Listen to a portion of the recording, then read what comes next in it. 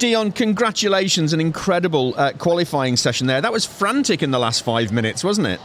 Oh yeah, I mean, it was super tight between everyone, super intense, and the first one looked a bit worrying, but just managed to bring it back and put a good lap time in the end. So yeah, super happy and just thank you to the team, really. It seemed like it took a while for you to get the tyres to come to you, to find your groove, as it were, because your best times were right late in the session. Yeah, and I mean, track time was a lot colder than what we're used to, so yeah, I just had to hook it up and managed to build and just get there in the end. Some very good times though, Dion. You're obviously happy with the setup in what can be a tricky circuit, Oulton Park.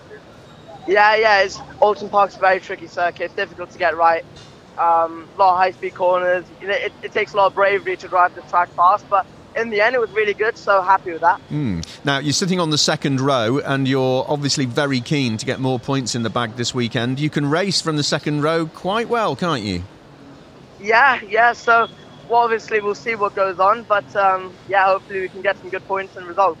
I'm sure there are lots of smiles in the garage at Rodin Carlin, because you are in the chase for the championship at the moment, Dion, aren't you?